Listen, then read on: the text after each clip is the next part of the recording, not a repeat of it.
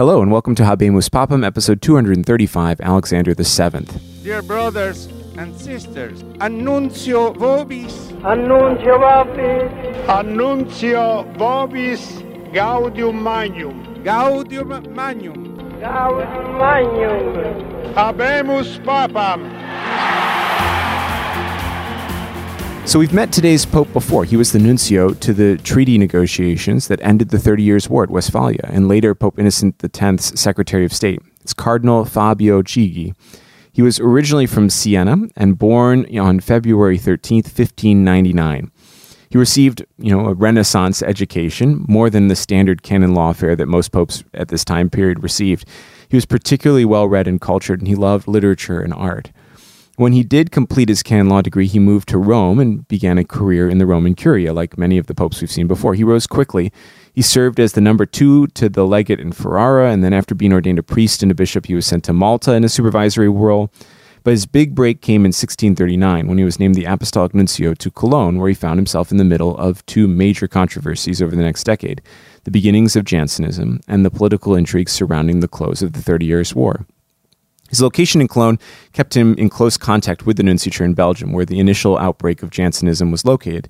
If you remember from last episode, Jansenism was a heresy which emphasized the limited nature of Christ's salvation, that he did not die for all, or that he did not give sufficient grace to all. Archbishop Chigi helped compose the initial response to Jansenism in 1643, and he found himself greatly influenced by the main opponents of the Jansenists, which were the Jesuits.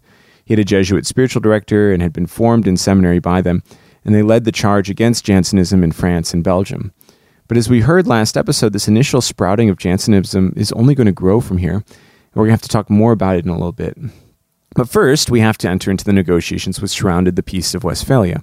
We heard a lot about this last time, so I won't go over the details too much, but Chigi found himself in a difficult situation throughout the negotiations, and more he was ignored by the great powers involved.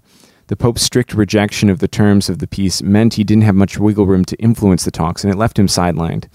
His role was one of trying to support the peace as best he could. He even worked to temper the Pope's condemnation of it after the fact, but he wasn't able to succeed that much. In 1651, the Pope called him back to Rome and named him the Secretary of State for the Vatican, and upon his return in 1652, he was named the Cardinal Priest of Santa Maria del Popolo. As part of his new position, he was appointed to the Commission of Cardinals who examined the Jansenist theology in the early 1650s, and which led to the bull Cum Occasione, which condemned 5 Jansenist principles. Cardinal Chigi was one of the principal movers of the bull, convincing Pope Innocent X that Jansenism was bad enough to merit a profound condemnation. In January of 1655, Pope Innocent X died, and the conclave that elected his successor began soon afterwards. And this conclave is a good point for me to take some time and mention one of the stranger factors in papal elections over the past couple of papacies, which is the so-called flying squadron of cardinals. And that's literally what they called themselves. It was a group of fairly independent and reformed-minded cardinals who didn't want to be connected with one particular faction or country. They were led by Cardinal Decio Azzolino, a major player in the papal curia, as well as a skilled cryptographer, believe it or not. And the flying squadron wanted to end nepotism in the church, and they had enough weight to kind of push around to elect the person that they wanted to elect, or at least to get the compromise candidate that they wanted to elect. So they sought out a candidate who would end nepotism.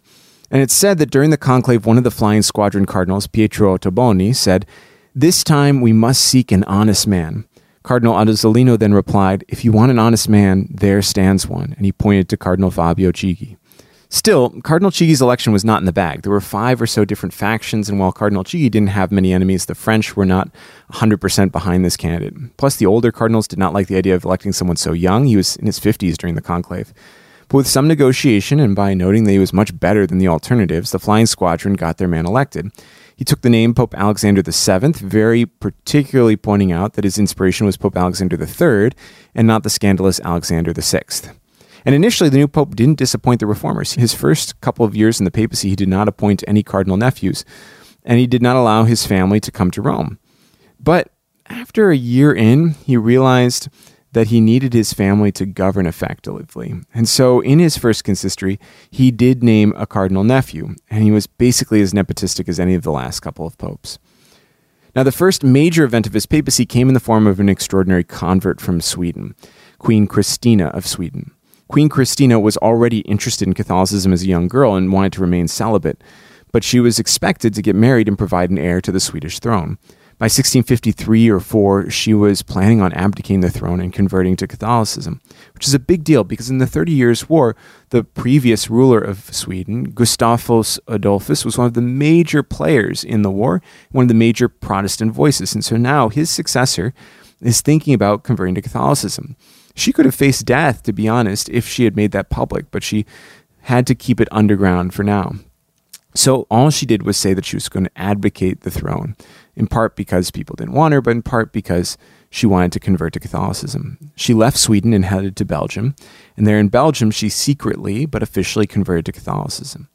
Then after writing to Pope Alexander VII, she announced that she had converted and was planning on heading to Rome. Now, the Pope was ecstatic. To have such a huge convert was a triumph for Catholics everywhere. The procession to the Vatican was epic. Every diocese she passed through had a party, and when she finally got into Rome, she arrived at St. Peter's, and the Pope gave her the sacrament of confirmation himself and gave her the confirmation name Alexandra after himself to show this bond between the two of them. And Christina became a major social and political force in Rome, and she was close friends with Cardinal Azzolino, the leader of the Flying Squadron of Cardinals. And so her influence played quite a role so long as she was in Rome. But her relationship with the Pope was not the same. She had a member of her entourage who she suspected of treachery and executed in a way that seemed a little less than legal, and the shock clearly upset the Pope. So she would be a formidable force in papal politics, but the Pope soured on her fairly quickly. Now, while the Pope had this triumph with Queen Christina of Sweden, he was finding more difficulties with France. The French, especially the young King Louis XIV's prime minister, Cardinal Mazarin, did not like Pope Alexander. In fact, when I said earlier that some holdouts had to be convinced to allow Pope Alexander to be elected Pope, it was the French cardinals who were the holdouts. French government tension with the papacy created space for Jansenism to bubble up again. And if you remember from last time, Pope Innocent X had condemned several propositions held by the Jansenists as heresy. Well, now the Jansenist supporters, including the philosopher Blaise Pascal, were saying, we agree with that condemnation because those propositions aren't actually what Jansen said. In fact, you just condemned a straw man of heresy, not what we actually believe. Now, the majority of the French bishops and clergy fought against this new Jansenist position, and the French Academy of the Sorbonne condemned it. The Pope likewise put out a new bull, much stricter than that of Innocent X, called Ad Sanctum Beati Petri Sedem in 1656. The majority of the French clergy accepted the bull and added a formula on their own initiative that required all French clergy to profess in order to teach the faith this formula, which directly condemned Jansenism. Now, most of the French clergy agreed, but 4 French bishops sided against the Pope and then also against this formula that the French clergy had come up with, saying that they didn't have the authority to impose such a thing if the Pope himself hadn't done it. So they wrote to the Pope, and in 1665, the Pope sent another bull, Regiminis Apostolici, which implemented an anti-Jansenist formula that everyone would have to sign.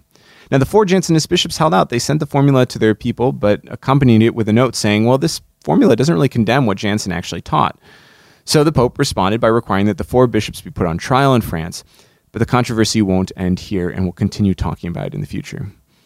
Now, this whole controversy was about more than just one particular heresy. It was beginning to get tied up with the role of the Pope doctrinally, his infallibility, and the role of the state in directing the church. And we're seeing here in this conflict some of the early phases of what we will call Gallicanism. And we're going to be talking about Gallicanism for a lot, so this you really want to know. It's a system in which the King of France, from the word Gaul, which is what France used to be called, that's why it's called Gallicanism, the King of France saw himself as more important in directing the church in France than the Pope. And the Pope's actions in the Jansenist controversy, even though he was in the right doctrinally, will provoke some of the more moderate French bishops to perhaps think of distancing themselves from the Pope. Now, this comes about because of the rise in a more absolutist form of monarchy in which the kings and emperors of their time saw themselves as being utterly and completely supreme in their territory. And this was aided in a bit by the Peace of Westphalia, which said something similar. And so if they see themselves as supreme, who is this other guy who's the king of his own country telling me how to run the church in my country? And so we're going to be talking about this for many, many episodes. So keep in mind Gallicanism. Now, with that, we have to comment on a couple other random aspects of Pope Alexander's papacy. The first was construction. Pope Alexander was friends with the great architect and sculptor Bernini, who completed the famous altar of the chair in St. Peter's Basilica during Pope Alexander's papacy. Pope Alexander and Bernini worked on renovating, in quotes, renovating Rome. Rome is still, to this day, a warren of little streets with only a few big streets crisscrossing the entire city. And so they wanted to rework it to make it more grand, more sensible, more grandiose. They built a few more grand avenues, some large squares to make it a more modern European city, more like France and less like some little backwater. And the most obvious of these squares was St. Peter's Square itself. Bernini designed the large colonnade which surrounds the square and makes it such an iconic space. When you picture St. Peter's, you always picture it with this massive arms of colonnade welcoming you into the square. Now, all this construction added to the public debt, which had built up for some time now. And despite Alexander's own personal honesty and no-nonsense administrative ability, he ran up debt like his predecessors. Pope Alexander was also quite the author. He wrote a definitive treatise on the Immaculate Conception, kind of as a theologian. And he also wrote apparently a little bit about the heliocentric theory of astronomy, which we've been talking about a little bit in the past couple episodes. But his friendship with Bernini actually helps accent his personality as well. He had Bernini sculpt a marble skull, which he kept on his desk to remind him of his own death. And it was clear that he was not just an administrator, but a pious man who knew he would be judged by God and not by men. And so he met his judge on May 22nd, 1667. Most likely he died of kidney stones. And he was buried in St. Peter's Basilica. And his funerary monument was sculpted by Bernini. It's particularly reflective of this instinct in the Pope for his remembrance of his own death. The sculpture is pretty famous. You probably have seen it if you've seen sculptures of a Pope's tomb.